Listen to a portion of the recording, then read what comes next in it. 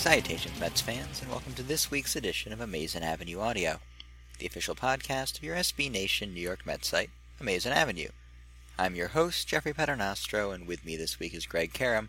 Greg, last night, Sunday night, we're recording this on Monday night, World Wrestling Entertainment presented Extreme Rules live on pay-per-view on the WWE Network. A pay-per-view full of extreme stipulation matches, like Last Man Standing, Steel Cage, Kiss My Ass, which isn't really extreme, but it's like a WWE thing. Anyway, if you could add one extreme wrestling stipulation to a Mets game, just one Mets game, not like the whole thing, what would it be? How about instead of take out slide at second base, you can actually clothesline the guy you're trying to take out. So it's just like hardcore rules on all the bases. Sure. Yeah. You have like a little pair of brass knuckles like in your stirrups that you pull out when you're about to steal bases and just punch the first baseman on the pickoff throw. That would go badly. Harsh. That would, I feel like that would go bad quickly. Yeah. Especially with all the unwritten rules of baseball. Yeah, you're breaking a lot of unwritten and written probably. Yeah, probably. Also written rules in the rule book. I'm a big fan of sort of like the old school 80s NWA, like, bunkhouse brawl, concession stand brawl in Memphis. The one I like the best is the bull rope match. A big fan of the bull rope match.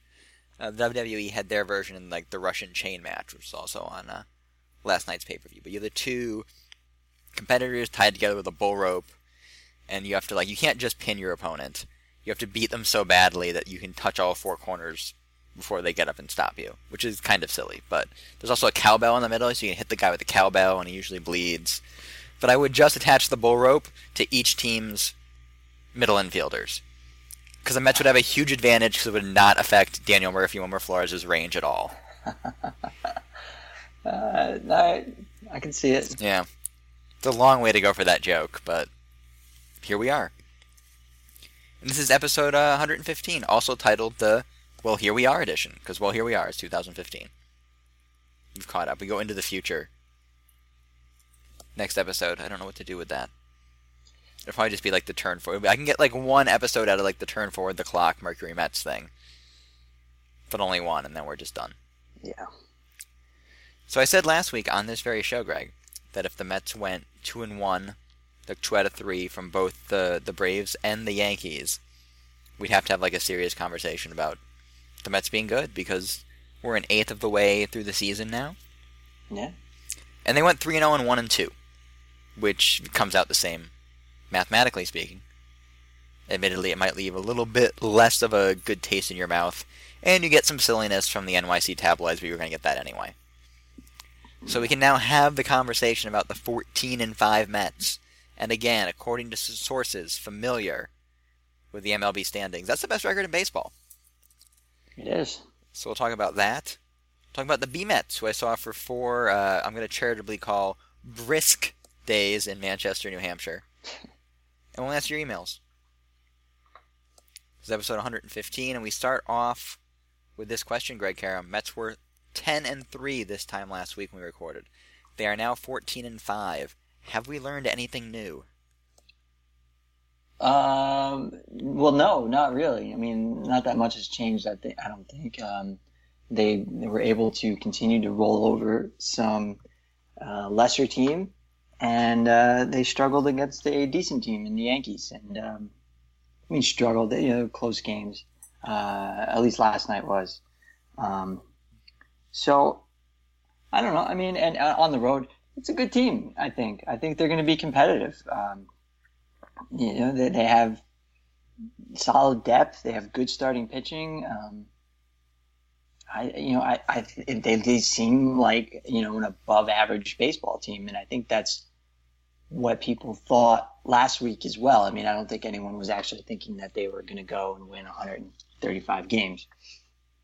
They're still on pace for 119 entering play tonight. Hey. I mean, the Yanks series was weird. I think they're probably like similar true talent levels as teams this year, and it's 3 games on the road in that park. So I'm not going to read too much into it. The media can get whatever grist they want out of that series. That's their job, and they're going to do that.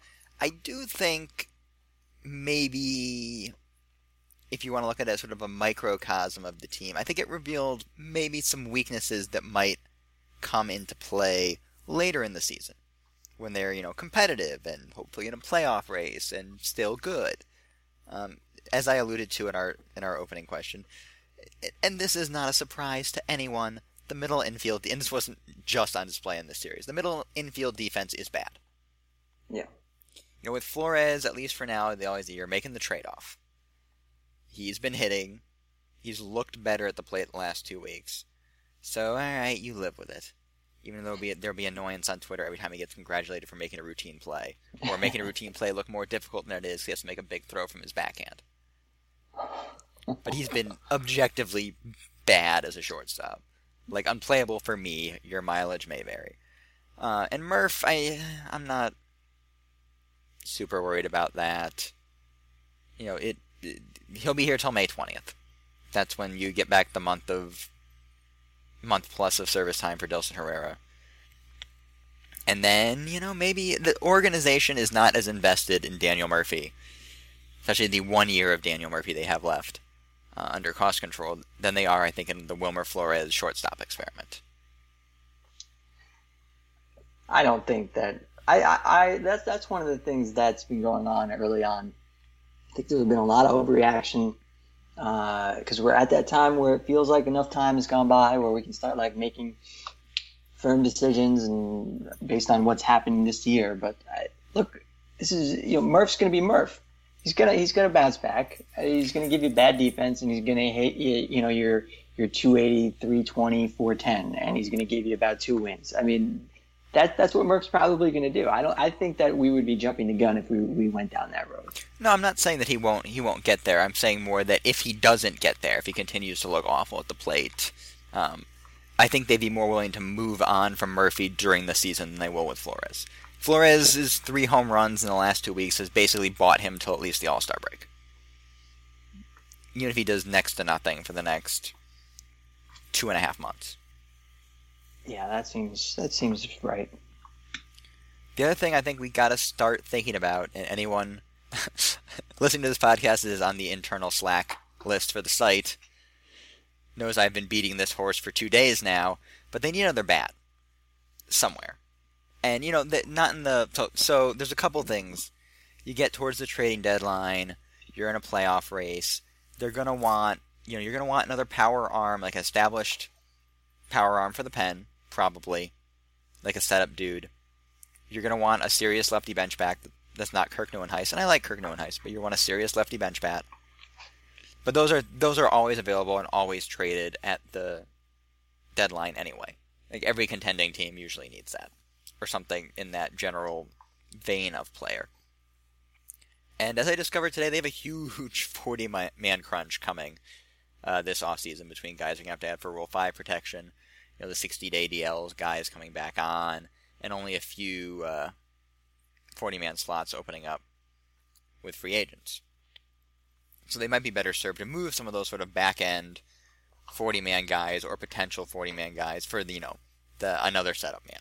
I don't know who it's going to be, but some established major league reliever. Or for a lefty, a veteran lefty bench bat. Sean Green or whatever. Not Sean Green, obviously, but that kind of that kind of guy. You can get those. But I'm talking more about, and the guy I've been sort of beating every writer on the site over the head with, is Carlos Gomez. Okay. And shortstop's still the issue. We know this. It's the more glaring need. But at this point, in part because the Rockies are better than expected, at least in the short term of 1/8 of a season. And moreover because, Noah Syndergaard's not really fully healthy. Steven Matz is going to be in this rotation at some point this year, probably after the Super 2 deadline. Kevin Plawecki is in the majors, and you probably want to keep him around as Travis d'Arnaud insurance. Dilson Herrera's Murphy insurance. Brandon Nimmo we'll get to in the BMET segment. There's not that, what are you putting together for a trade for Tulowitzki at this point? or even someone like Starlin Castro. I think it's tougher to build a trade for that guy than it was 6 months ago. Sure. Yeah, but I mean, you want Carlos Gomez like in a vacuum. I mean, they're not. That's just not something that's going to happen unless a guy like Kadire or Granderson goes down first. Which is probably going to happen. Right. I mean, just the odds of Granderson, Lagares, and Kadire all making it through the next 140 games healthy is highly unlikely. That's true. People don't realize that. It's like we all look at the Zips projections at the beginning of the year and they all play 150 games, but Darno's already hurt, Wright's already hurt. Kadire's already had a couple injury scares. And it's like Carlos Gomez is a way better baseball player than Michael Kadire or Curtis Granderson, and he's making no money the next 2 years. Right. So he's going to cost you a good bit. He is, but he's a guy the Brewers really have to move on from. Because the Brewers are really bad, and they only have 2 more years of control. I mean, this year and next year. They're probably going to... I mean, they're not going to be able to... He's going to be looking for one more big payday, Gomez. And I believe he's a Boris client. Or at least he was at some point, as I recall. And it's almost like the perfect... And he's not going to be on the next good Brewers team, basically. They need to bring in meaningful pieces. And I think Gomez can do that. And he's not going to cost as much as Tulowitzki because he's not as good as Tulowitzki, which, I mean, he's still a top 30, 40 player in baseball. And there's only 2 years of control there, or a year and a half, probably, when you're dealing for him. But, I mean, that's the kind of bat that I think they need to bring in. I mean, Danny Muno DH'd last night. Yeah, that's fair. But they do have some guys who are hurt. And again, though, with that kind of player like Gomez, those guys are going to have to go down first before we even start thinking about that kind of trade. But you do bring up a good point, is that the Mets have backup insurance at pretty much every position on the infield. But once you get to the outfield, it's not good. It's not that good because the guys that they have in AAA are not really. They're probably below replacement level. Yeah, exactly. And Nimmo you got in AA, but he's as we'll talk about later, he's not exactly tearing the cover off the ball. And then your other best outfield prospect is stuck in High A. So it's definitely a place that's could end up being a concern down the road because you got a guy like Kadire there who's always hurt and is probably going to at least go on the DL for at least 15 days at some point this year. Yeah, and it's almost once you get into that situation, all of a sudden now, teams have you more over the barrel, and like guys like Kadire shouldn't be, whatever. Michael Kadire has been signed for 2 years and $20 million. He should not block Carlos Gomez or a player of that caliber. That's the kind of guy they should go after. You can start looking at a short-term rental even. And it's like, I know it's sort of like Saber anathema to trade 6 years of cost control, even of like a whatever kind of prospect of, I don't know, Marcos Molina for a rental. But, they may never have a better opportunity to make the playoffs than they do this year in the next 2 or 3 years. Like, you just don't know what the division's going to look like or the league's going to look like in 2 years. Right, but what are you talking about? Are you talking about making the move when? Right now? I'm not saying right now. I mean, obviously, if you're looking at like a rental, like a 1-year rental, then I think the earlier you make that move, the better. I don't think you make that move at July 31st. Maybe you make it at June 30th and get the extra month out of them. With someone like Carlos Gomez, yeah, maybe you can wait until the deadline. Yeah. But it's something that there's going to come a point in time. And this is a league average offense still. We're now 20-ish, 19 games and 696 plate appearances in for accounting purposes. The teams hit 246, 319, 369. It's almost dead on league average for park and league factors. And this is all backed up by sort of what we've seen. And I think what we expected coming into the year. I don't think the ceiling for this offense is that much higher than what it is now. Somewhere between 5 to 10 points below league average and 5 to 10 points above league average. And look, you can win with that. With that, plus a good pitching staff and a good bullpen. Yeah, you can absolutely make the playoffs with that. Um, so sort of the other thing I learned this weekend is I don't know how confident I am with the back end of this starting rotation at the moment. This is the way it's going to go. These are guys who, at the end of the day, they're going to have, high to mid 3 ERAs, and you don't get there in a straight line. So there's going to be these games where they go out there, they go, give up 5 runs in 6 innings, and there are going to be other games where they go out there and give up 2 runs in 7 innings. That's the way this is going to go, and you're going to feel like this with every last start that they have out there. I feel, No, I agree, and the problem comes when Jacob deGrom leaves a few fastballs up. Because, Right. part of the reason they're 14-5, they've won every single Bartolo Colon and Matt Harvey start. Yeah. The problem, they haven't really seen a sustained losing streak. And just, you're not going to have 5 stoppers, and, the teams they're competing with outside of the Nationals, which are their own sort of tire fire right now. Guys like, the back end of the Braves rotation, you've got guys like Aaron Harang and Eric Stoltz. Yeah, I believe the Pirates are starting Vance Worley tonight. I thought I saw that. So he was solid last year. Yeah, he's Vance Worley. He's a number 4 starter. He's going to frustrate you in the same way Dylan G is, and I understand that.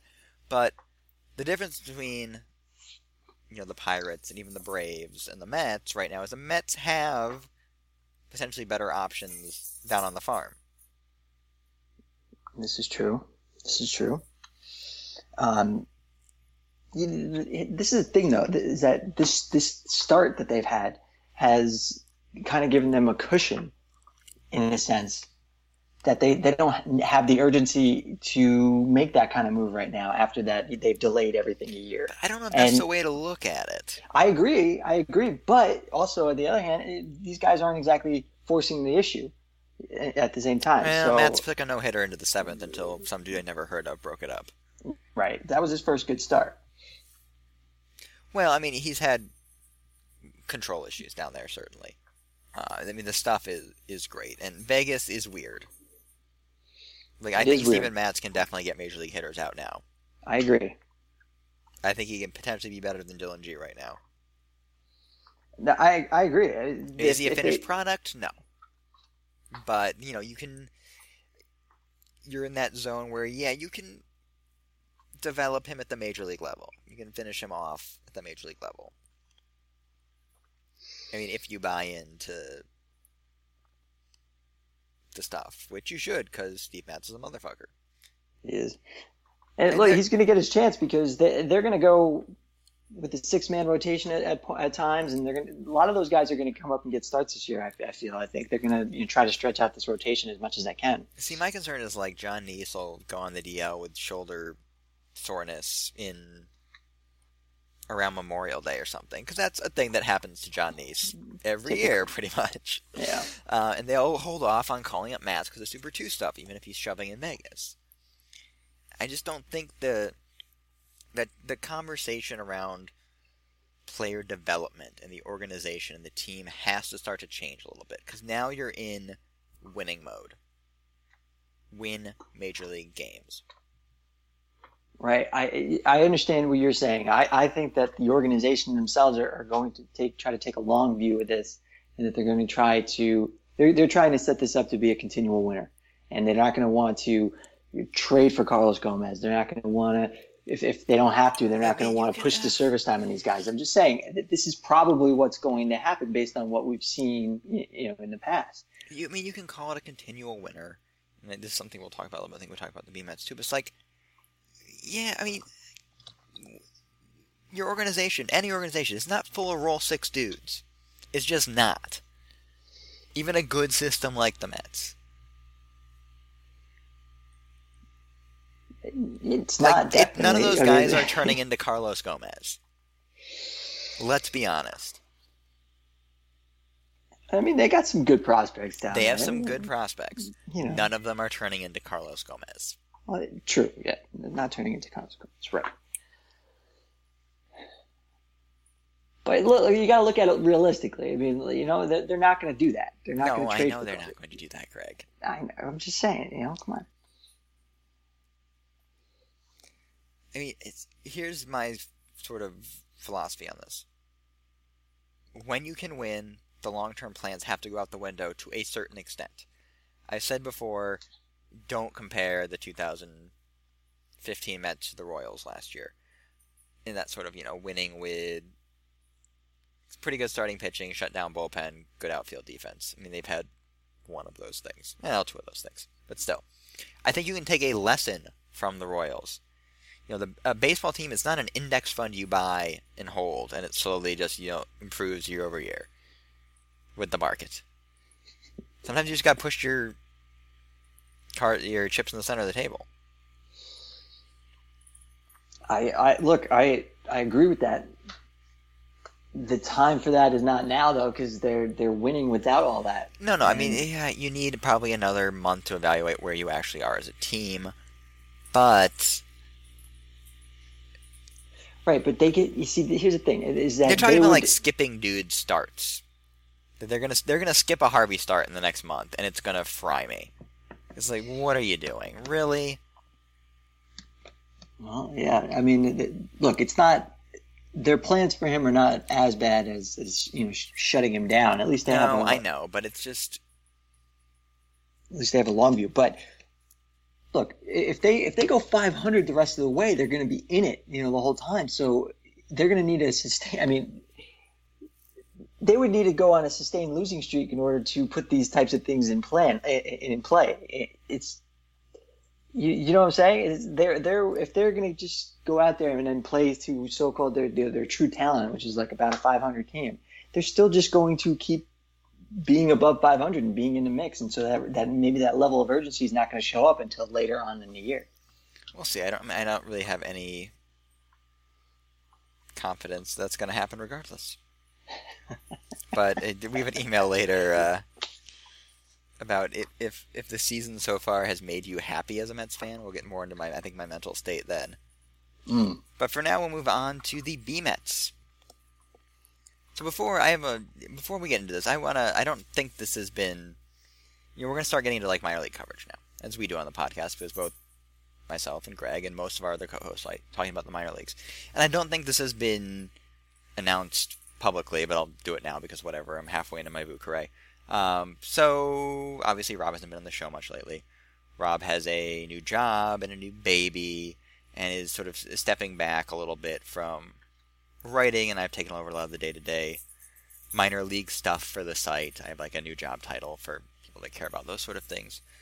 It's mostly title creep. But so I was sort of thinking as I go up when I was going up to Manchester, it's like, what do I really want the sort of the minor league coverage to look like? And obviously we're still going to have the daily farm system reports. I think the prospect meters will still be there in one form or the other, because everyone loves meters, Meter Avenue and whatnot. Everybody loves meters, man. Yeah. I got to get that Dickey Fireball gift from Chris, though, for that thing's awesome. Yeah. It's really the best part of the site. That's it. And obviously, as longtime listeners of the show will know, my approach towards prospecting and prospect ranking industrial complex stuff is very different than Rob's. Yeah. I had a big, again, if you're on our internal Slack list, you know that I was sort of going off on this in our minor league coverage stuff today. But, the way I look at it is, can this guy help a major league team? Is this guy I want in my system, for my team? That's sort of the framework I use to evaluate these guys. Mm-hmm. So that's sort of the way, and again, maybe I'm more of a tools guy than Rob or Greg or Steve, but that's sort of like I like to see it. I'm big on seeing it. And so, what I saw in Manchester, it was fucking freezing, Greg. Oh, okay. Yeah. Well, that shouldn't have been a surprise. No, I mean I'm a warrior. I made it through the entire Thursday night game. I did leave with one out in the 10th because it's fireworks night. And where the media parking is, they block off the road for the fireworks, so we've had to stay for an extra 45 minutes. Oh, no thanks. Yeah, and I had to do a podcast hit to preview the Yankee series. So I'm like, I've seen John Velasquez before. It's not a big deal. The Friday night game, I'm like, Gabriel Ynoa is pitching. I'm going to sit down. I'm going to do this. I made it through 6 innings, and I literally could not hold my pen to write. I had to go up to the press box. And that morning, I'd gone out to 4 different stores to find, like, long underwear and, like, thermal clothes. And I'd brought layers. It's not like I was prepared. Like, Sunday, I had 4 layers on, long johns, wool socks, and I was comfortable for a Sunday afternoon game. Comfortable. So, not warm. Comfortable. It must have been windy. It was windy. Yeah. Because that's always what kills you. I mean, it was like the most miserable. And I mean, I've been through 3.5-hour games in 40-degree drizzle in Binghamton, but it was brutal. And that's just the weather. And that's just the weather. We'll get to the baseball. So, as I do every year in Manchester, I want to... the guys in New Hampshire are great to me. Tom Gauthier, the media guy there, is great for me. He actually even let me watch the Chelsea-Arsenal first half on his iPad in the press box. So that was kind of him. That was kind of him. They're always really good to me. I also give my yearly shout-out to the Republic Cafe, where I eat most of my meals. Apparently, I didn't know this. I ended up looking it up for some reason. They were like a James Beard semifinalist. Really? Yeah, it's like a little hole in the wall. It seats maybe like 20. It's like farm to table with like North African and Mediterranean influences. That's a great find. It is. And it's just like in the middle of the downtown area. And really, really good coffee, too, which is always a plus. I can't do the best Western coffee. It's just not going to happen. I'll make the trip from my hotel. I'll do that for a good cup of coffee. I'll do that. I didn't have dinner there this year. I had it last year, and it was excellent. This year, I just had a couple of breakfasts there and lunch. But definitely worth going out of your way to, and not that it's really out of your way. It's in the middle of downtown to check out. So let's talk about the B-Mets, Greg. And we'll continue with sort of the weather caveat here. We talk about all these guys, and I was talking to a Rays scout after Saturday night or after Friday night, and I'm like, dude, look, obviously it was brutal. He's like, yes, but you have to, your cross checker is not going to be like, well, it was cold, so you don't have to write anything. He's like, no, I have to write everybody up. That's what I have to do, and I'll say in the notes it's cold, and I'll see them again, but I have to write up what I see. So that's sort of the attitude I went in to this with. Again, I could not write by the 6th inning of the Friday night game. Hold a pen and write it on paper. I'm not expected to snap off a slider here. So, sort of did John Gant's breaking ball look better on Sunday afternoon than Cesar Ynoa because it was 15 degrees warmer? Maybe, but you write what you see. Mm-hmm. And I saw some brutal fucking baseball, Greg. Is that bad, huh? Like, bad AA baseball to me, and I've seen a decent amount of it over the years, is almost like more offensive than like bad rookie ball baseball or bad low A baseball. Because they should be competent. It should be competent, and usually like the way low minors baseball is bad is kind of like hilarious, like a gallows humor kind of way. So the other sort of caveat for the pitching performances is the Binghamton infield defense. They bottled 4 easy double plays, and there are probably another 6 to 10 balls they should have turned into outs. They didn't. And yes, Gavin Cicchini's hurt. Or was hurt. He was in the lineup for Portland against Portland tonight. Fucking shocker, as Billy Wagner would say. TJ Rivera's been hurt. So the infield defense was, for all 4 games, Dustin Lawley at third, Josh Rodriguez at shortstop, Jairo Perez at second, Adeline Rodriguez at first. Yes.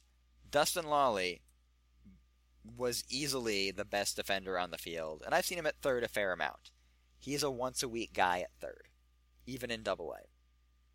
He's a below average. He's like a 4 third baseman. Josh Rodriguez, lovely little org soldier. I think he's in his 30s now. Should not be playing shortstop. Third, definitely. Second, in a pinch, okay, why not? Not shortstop. Jairo Perez. who spent all of last year in St. Lucie. He was like an indie ball pickup. He was very good last year. He was very good last year for St. Lucie. You know how many Yeah. games he played at second base? No. 0. Oh. You know what position he played most of his games at? Oh, first base? First base. Yeah. Yeah. And he he played second base like a guy that should be playing mostly first base. Adeline Rodriguez. Well, Jeff Moore famously wrote him up in Baseball Prospectus, wrote him up for Baseball Prospectus in St. Lucie with 2 8s and 3 2s. He wrote him up as a third baseman. It's totally believable he's a 23rd baseman. I'd be hard pressed to throw a 3 on him at first. Wow, that bad. It's bad. I would give him a 2, but he was okay on a couple scoops. I mean, he has 0 range. So this seems like the end of the road for him. It was so bad. Just like routine plays. They had 20 hits, the New Hampshire Fisher Cats, on Saturday night. And look, they definitely were squaring Luis Cessa and certainly the bullpen. But there were just balls after ball going through the infield there. Oh man. So that sounds really fun. Oh yeah. It was a blast. Like my first trip of the year too, I was so excited. And then immediately after Thursday night, I'm like, I go into the press box the next morning, and the same scout as me, the Rays scout, is like, yeah, I don't think there's a single player on the field last night that can help a major league team. Oh, That's man. the level of baseball we're talking about. It's too bad because Brandon Nimmo was on the field. He was, and we'll get to Brandon Nimmo. We'll start with the arms. Now that my kvetching about bad minor league defense is over. Probably not. It won't be the last time on this podcast, probably. This year. No. So Gabby Yanoa, my man Gabby Yanoa. Yeah. So, I'm looking for, we video scouted him at the end of last season. Right. I'm just looking for a little bit of progress or something similar to that. And again, he pitched on the worst possible night to pitch. Out of the 4 days. It was brutal. But the stuff just looked soft. It was 89 to 93, sitting 91, 92. The good slider he flashed at the end of the last year, he flashed it, but it was very, very inconsistent. The changeup, he threw a couple good ones late, but didn't have a ton of feel for it. And just everything, he looked like an average Double-A starter. And again, I'm not going to kill him because of the weather. I'm going to have to see him again, but I still got to write what I saw, and I'm going to do that, and I have video and all that stuff. And yeah, he still showed you enough that I'm not writing him up as a non-prospect or anything. But, at a certain point, Double-A production does matter for these guys. Yeah, and especially he needs to probably do a little bit more with his fastball because you can't just be a guy who's got a changeup and that's it. He's got to be able to work off of that fastball. And from what it sounded like it was very hittable. It was. I mean, you saw some of the two-seam run down in the zone, but he just didn't have the command. And especially later in the start, he was doubling up on the slider and change. He just did not want to throw his fastball. And when he did, it was up and flat, which is bad to see. Mm. We saw some of those up and flat ones in that start. Yeah. So, I'm not, again, am I downgrading him? Yeah, I don't know. Was I maybe too aggressive putting him in the top 10 on my prospect list this past offseason? I could certainly be convinced of that. I mean, it was certainly a disappointing look, but in the way I sort of frame it is this. Yes, it was freezing, but guess what? In the major leagues, there are cold games at night in April and May. Whether it's in city or Pittsburgh or Detroit or Minnesota, Chicago, you're going to be pitching in balls-ass cold weather. Yeah, you gotta get it together, and you gotta show something. Yeah. Luis Cessa was interesting because I hadn't seen him since Brooklyn, and the arm strength is definitely there. He was 90 to 96, sat 94, 95 early, certainly. There's some effort there. He's got sort of the reliever head jerk. The fastball's pretty true out of the hand. He gets some run down in the zone. The breaking ball is kind of non-existent. He flashed one or two okay changes. The arm action on the change is actually really nice, but there's just not much. It's just flat. There's not much to it. So I don't see much more than a reliever there. Yeah, I mean, the breaking ball was like 78 to 84. At the upper range, it was like a cutter. It just didn't have enough of a sharp break. And at the lower range, it was slurvy. It's just kind of it's just kind of there. Yeah, it's disappointing because he kind of thought that maybe he could be a breakout guy based on these new velocity readings that that we were. I mean, look, I think he can absolutely be a major league relief arm. And that's not nothing. No, it really isn't. For a guy that you signed out of the Mexican League as an infielder, and he pitches like a converted infielder to a certain extent. But, all these write-ups will be going up this week. For tomorrow if I'm feeling particularly ambitious tonight. I already have the video. And then Nimmo, Sessa, Gant, some odds and ends over the course of the week. But no surprise, I'm going to write him up as like a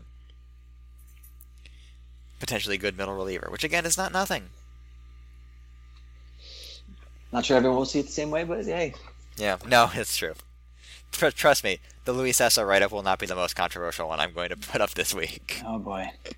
But we'll go to a pleasant surprise, since, Greg, you asked me earlier this week if there's any pleasant surprises. John Gant was pretty good on Sunday. And I guess the Binghamton radio guy was, tweeting out that it was his best... he had the best look of all his pitches. Well, I mean, he's made 3 starts and 2 of them weren't very good. So that's not. It's not. I mean, it wasn't a high bar. It wasn't a high bar, and that just means that's in there now. The most important thing I saw from Gant in this look was he's sitting 90-91 now, which it's not much. It's average. Fringe average to average velocity from the right side. But he was 88 to 90 last year for me in Savannah. You can work with that. You can. That's, a major league fastball. Oh my lord. Oh no, what happened? Juan Lagarza tried to bunt with Granderson on first. The catcher picked it out of the air and doubled off Granderson at first. Why are you bunting? That was awful. Where was I? John Gant. So yeah, there's a little more fastball there. Mm-hmm. He still has sort of the deception. He hides it well. The curve has improved. I still don't love it. It's like he's not always underneath it. Some of it's that I think I was talking to Al Scarupa, who was there from Baseball Prospectus, and we're not sure if he's active, trying to change shape. I think he does do something a little bit different where he's trying to spot it versus when he's trying to really bury it. But the good ones where he really stayed on top of it, it was 73, 74, and had some real downer break. But he just kept throwing it over and over again because New Hampshire just couldn't hit it. There were just some god awful swings on this curveball. Interesting. So he fell in love with it a little bit. Even he would double up, triple up, and even when they were able to time it, they were kind of rolling over to short. And the party piece here is still the split change. It's a really good pitch. Anyway, it's a major league average pitch right now. Yeah, that was the pitch that Gesellman said that he wanted to have if he could have one pitch in the org. It's a legitimate major league offering. And he actually showed a slider that I didn't know he had, which is interesting to me. He clearly has better feel and command for the curve, but I do wonder, the couple sliders he threw, there were some good ones in there. It was some hard late tilt. It's still a little soft. It's around 80, but I wonder if if he gets up to the majors as a back end starter, if that slider doesn't end up better than the curve in the medium to long term. So I mean, I guess again, it's not anything crazy. I had him just outside my top 25 coming into the season. Based on this look against AA hitters. Granted, it's a Sunday getaway day lineup from a not particularly great AA offense, but looking at the stuff as what it was, he should definitely be top 25, maybe top 20. I don't know if there's a significant difference between him and someone like Gesellman now. Okay, well, hey, that's progress. That's something. It is. It's progress, certainly. Does that guy between the two of them, does one of them turn into a back-end starter? Maybe. But I was impressed. And the hair's back, which is good. Yeah. He's got the long hair, which was a good choice by him. If you've got it, flaunt it. So as I already said, Gavin Cecchini was still nursing his sore groin all week. They had him running the bases on Sunday, and he was in the lineup against Portland tonight, so sadly nothing on Gavin Cecchini. Not much else around the position players to speak of. I do have an Adeline BP session I will put up, because why not? Those are always fun to watch. Less fun to watch them just popping up fastballs over and over again in actual games. But so Brandon Nimmo. Yeah. Brandon Nimmo. My boy. Your boy, Brandon Nimmo. I mean, my boy. I had him 3. Yeah. I'm not going to say I didn't have him 3. I saw him last summer, and I liked what I saw.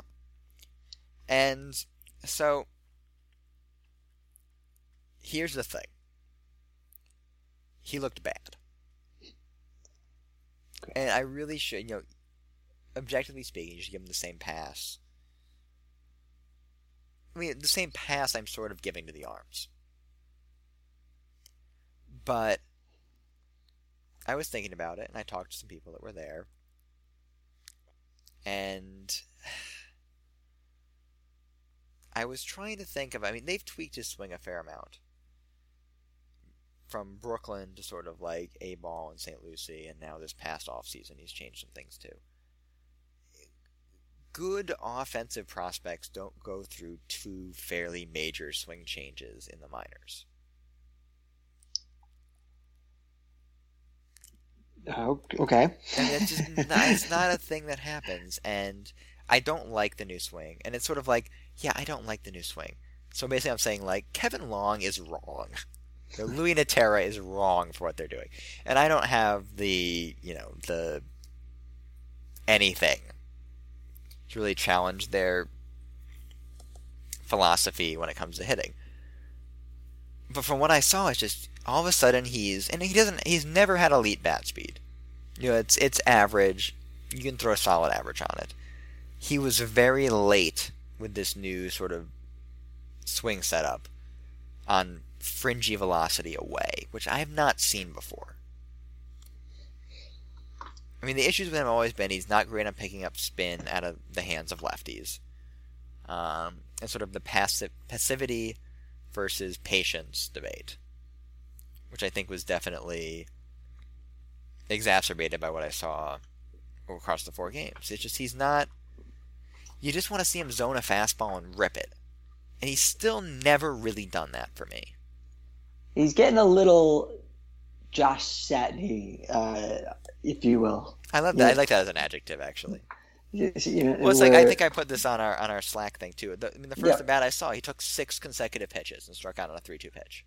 Yeah, and it's and the guy was throwing like 89 and 91. Yeah, I'm not sure if you read Chris Mellon's write-up, but I did. Chris was there Thursday night. I sat with Chris. So I think you kind of touched on similar stuff that it's almost too patient. It's too select. It's too passive, and that you would like to see him just. It's like he has a good approach, but he should be railing these AA arms. Yeah. So the good thing is that I feel like it's easier to move towards a more aggressive approach than it is to take an aggressive hitter and move him towards more of a patient approach. This Mets game's already in the bottom of the 6th. We're not even we're probably halfway through this podcast. I hope we're halfway through this podcast. Yes. So that's true, certainly. And there's some other things, like he's starting to shed speed. Which I thought the couple, he played 3 out of the 4 games in center. And he still can play center field for me. He actually had a really good play on a ball directly over his head where he just ran to the spot and was there.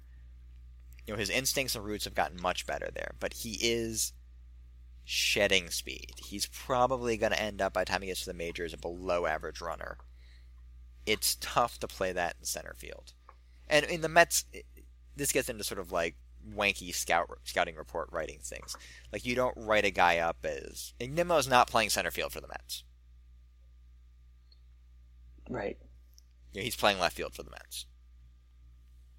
They tried him in right, but the arms... He played right one of the 4 games, but the arm's very average. I don't think you can really put him there as more than a once-a-week guy. So that doesn't affect the way I write him up, but that does probably affect his major league role for this team. Yeah.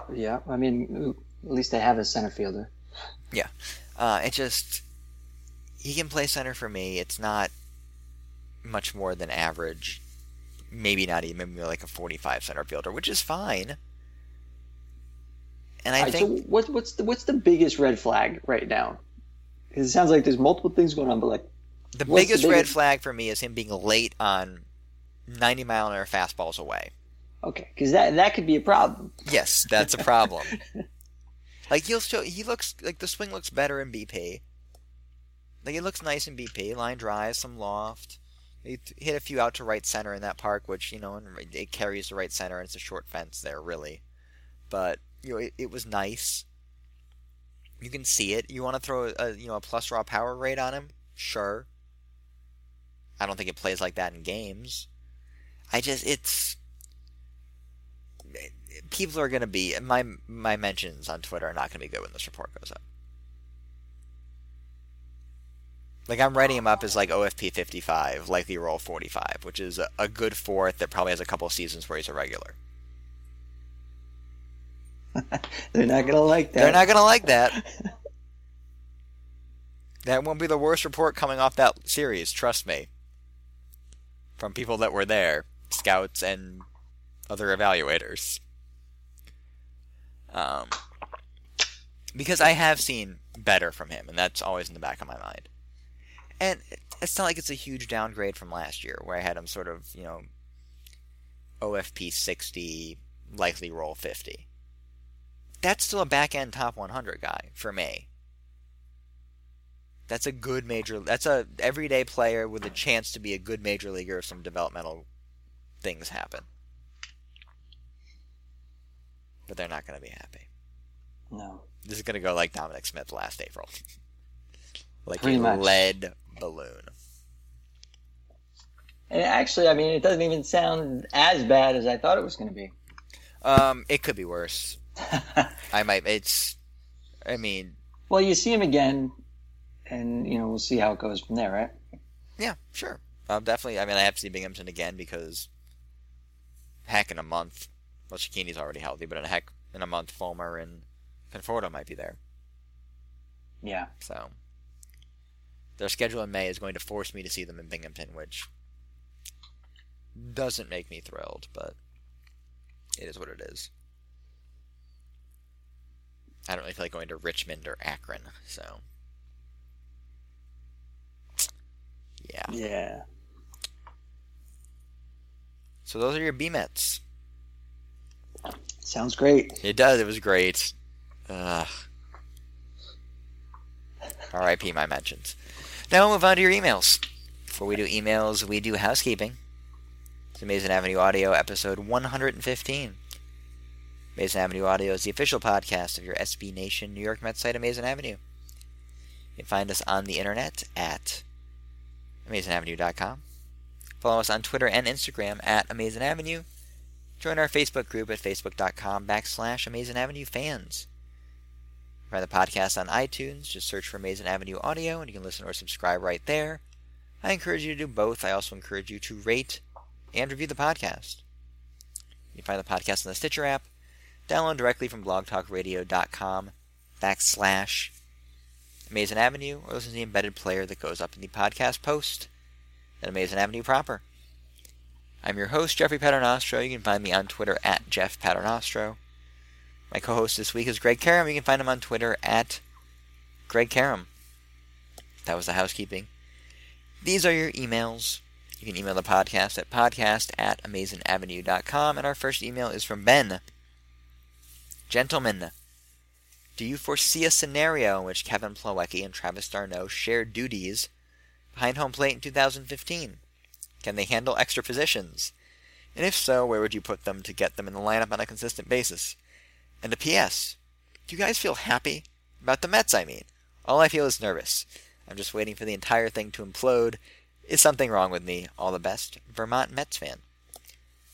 So, the Plawecki-d'Arnaud timeshare thing would work better if they planned for it.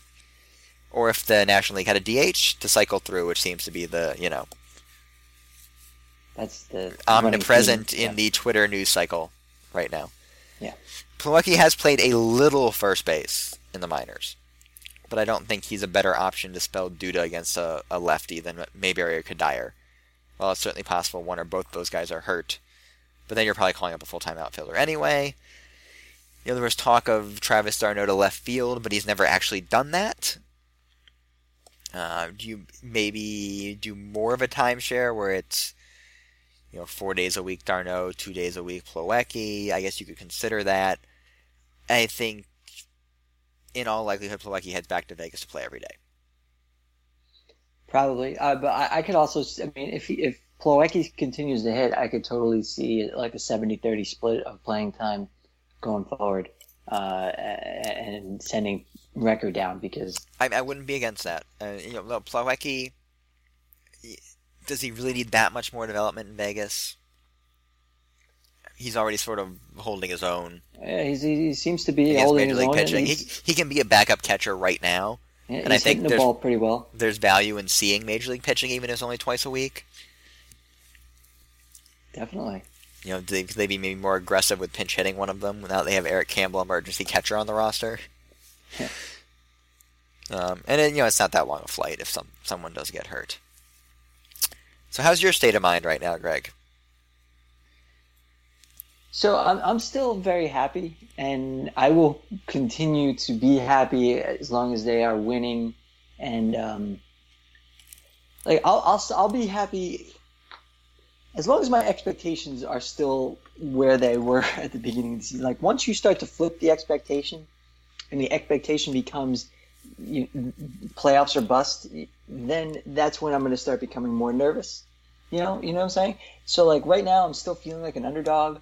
Still feeling like this team's fighting against the odds to be a competitive baseball team, and it's fun, and it will continue to be fun until whenever that time comes. If they continue to keep winning, and like my brain goes, okay, now it's playoffs or you're going to be unhappy, and then that's when I'm going to become a nervous wreck. So I've told this, I've said this exact thing on the podcast before, but I'm going to tell the Jon Stewart story that showed up in our comments at Amazing Avenue at some point in the recent past.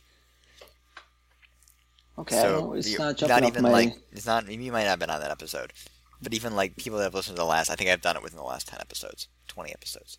So there was, I guess, one of our Amazing Avenue commentary. It was at a taping of The Daily Show after like the Beltran for Wheeler trade. Yeah. Yeah, I remember. Yeah. So he asked him about it. Jon Stewart about it. Jon Stewart's like, I think it was a pretty good deal, and then blah blah blah. It's like, look, we're the only two people that care about this. And then he starts riffing on it. He's like, people always ask me, you're a Mets fan. Do you hate the Phillies or the Yankees the most? He's like, I'm a Mets fan. I hate the Mets the most. It's like with Yankees fans. I think we saw a little bit with the Subway Series this weekend. They've been so successful over the last 15 to 20 years. There's a whole generation of fans where it's like, it becomes like winning becomes the drug, and they're at the point sort of in the addiction cycle where they have to win just to feel normal. There's not even any pleasure out of it. Mets fans, we've got a little taste of it. A little taste of it. It's been 3 weeks. We're the sloppiest fucking drunks on the planet. Like, it's not good. We're out of control. That's true, man. People don't know how to handle this right now. I guess, like, the too long didn't read here is, I'm a Mets fan. Ben, I'm never happy. It's just the way it is. That's so deep, man. That's so dark, man. It's just dark. Like, it's dark. It's very pessimistic and just, I don't know, man. Dylan G's going to pitch a Maddox and lose, so. Oh, geez, this game's going to be over before I even finish this. He's thrown 58 pitches through 7 innings. 58 through 7? Yes. Jesus. I don't think he struck anybody out. I've only half been paying attention, but. Our next email is from Steve. Hey guys, here's a good topic. Listen to another podcast where the guest described this year as being akin to the 1983 team in terms of something I haven't felt since. Sorry, I had to use the Vader quote. I'm not a big Star Wars guy. There's plenty of other things that I can use to brandish my geek bona fides, but it's not one of them. That's sad. I've watched all the Star Wars movies. Actually, I never saw Episode 3. But I've watched every other Star Wars movie. I went to a midnight screening of Episode 2. It was terrible. Yes. My mother's actually the big Star Wars person in the family. But I'm feeling more of a 96 to 98 vibe from this era. And not just because for so long the team had been failing with the worst team money can buy type of moves. Bay, Granderson, etc. But it does feel more like a team that could use an influx of a Hampton here, an Olerud here, a Ventura there, a Leiter over there, and of course a nice Mike Piazza piece at well. Yeah, Carlos Gomez is one of those dudes. Well, I'm very cautious of getting my hopes up. It's not an even May yet, but it does seem to be a lot like the ground building that the mid-90s were, as opposed to the 2002 to 2005 era, where it seemed more like the aforementioned let's bring in good talent along with proven crap and see what sticks, way of roster building that also seemed to cause the current postseason drought the Mets are on. Anyway, it's been a fun ride so far. Let's hope meaningful games played in Flushing by the home team can finally return for the first time since Shea's final game. He also adds, shows you how far mainstream music fell from the heights of the 1990s from that listing of just the year of music in 2000. Yeah, that was not good. I don't know what this team reminds me of. I think it reminds me more of like the 1990 team, maybe? It doesn't really fit. It's tough. It's really tough. I mean, this is like in the recent years, the last time that they were like on their way to becoming good before they were good was 2005. It doesn't feel like that. This is like if Generation K worked out. I think this is the Bizarro something world. There's the Bizarro world where Generation K worked out.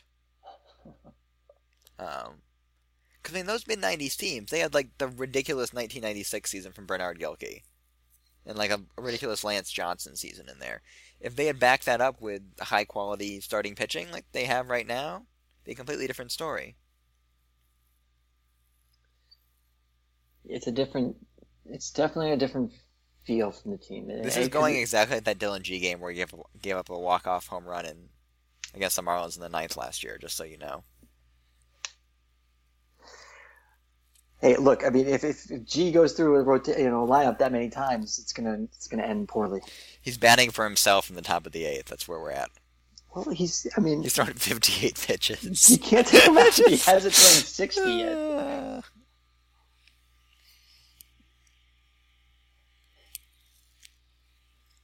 Oh my god. Yeah, I don't know. It's 20 games and I don't have a feel for it yet.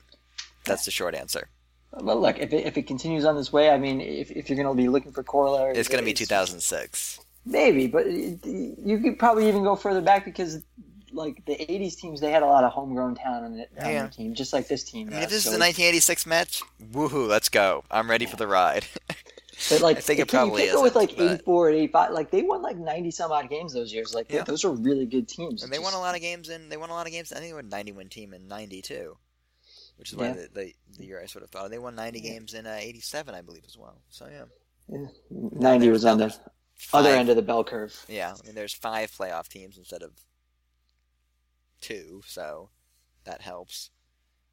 I mean, if there was 3 divisions and 2 wild cards, they probably would have made the playoffs 6 out of 7 years, something like that.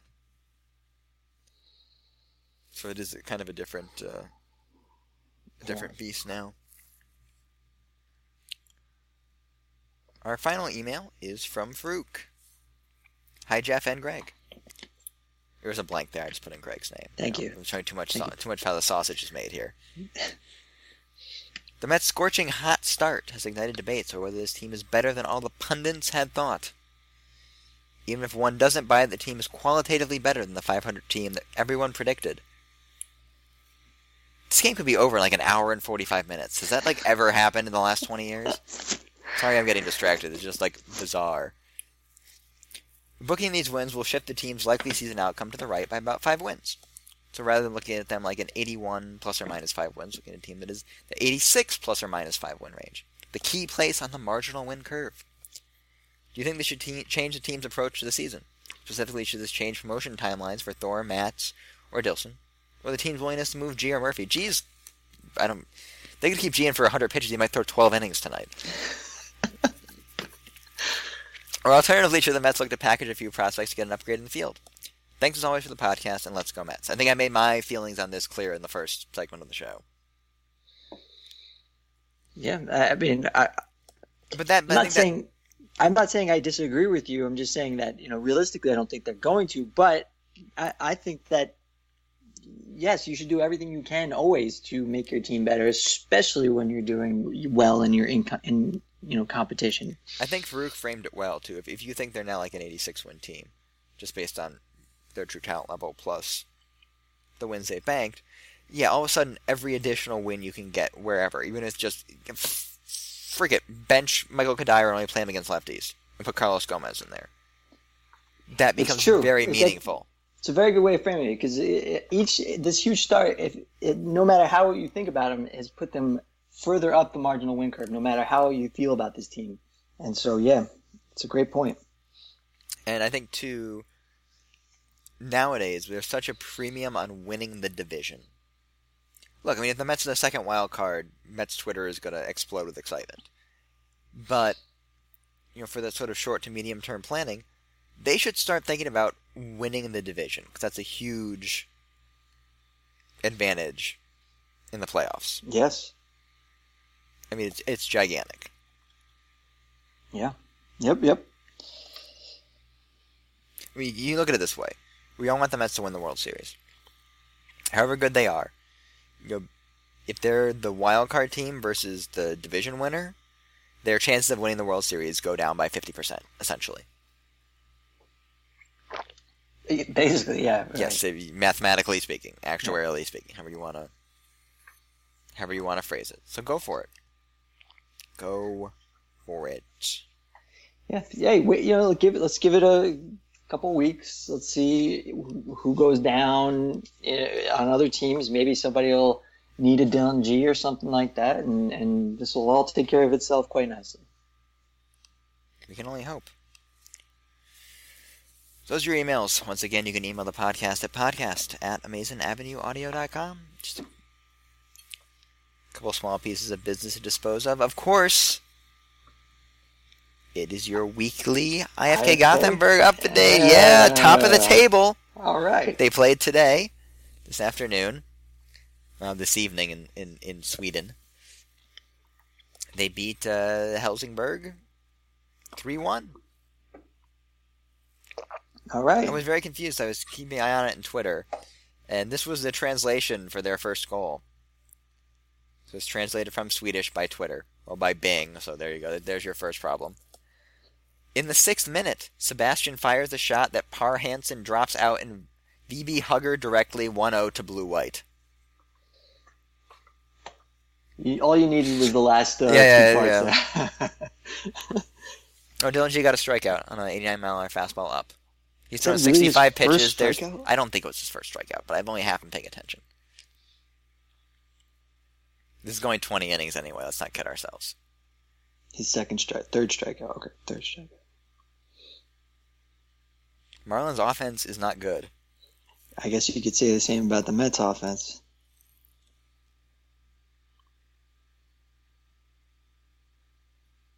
Although they are going against Jared Kosar, which I guess is a little bit different than Dylan G. I don't know. It is a little bit different than Dylan G, yes. So we're a sixth of the way through the Allsvenskan Liga season. And they're top of the table. They play 30 games. Home and home against the other 15 teams. Got ways to go. We'll definitely keep you abreast of any... Is that 3-5 for Vive? I remember it was 3-5 for Vive or 2-5 for Vive, but there was a comfortable win against Henrik Larsson. I did not know he was managing Helsingborg.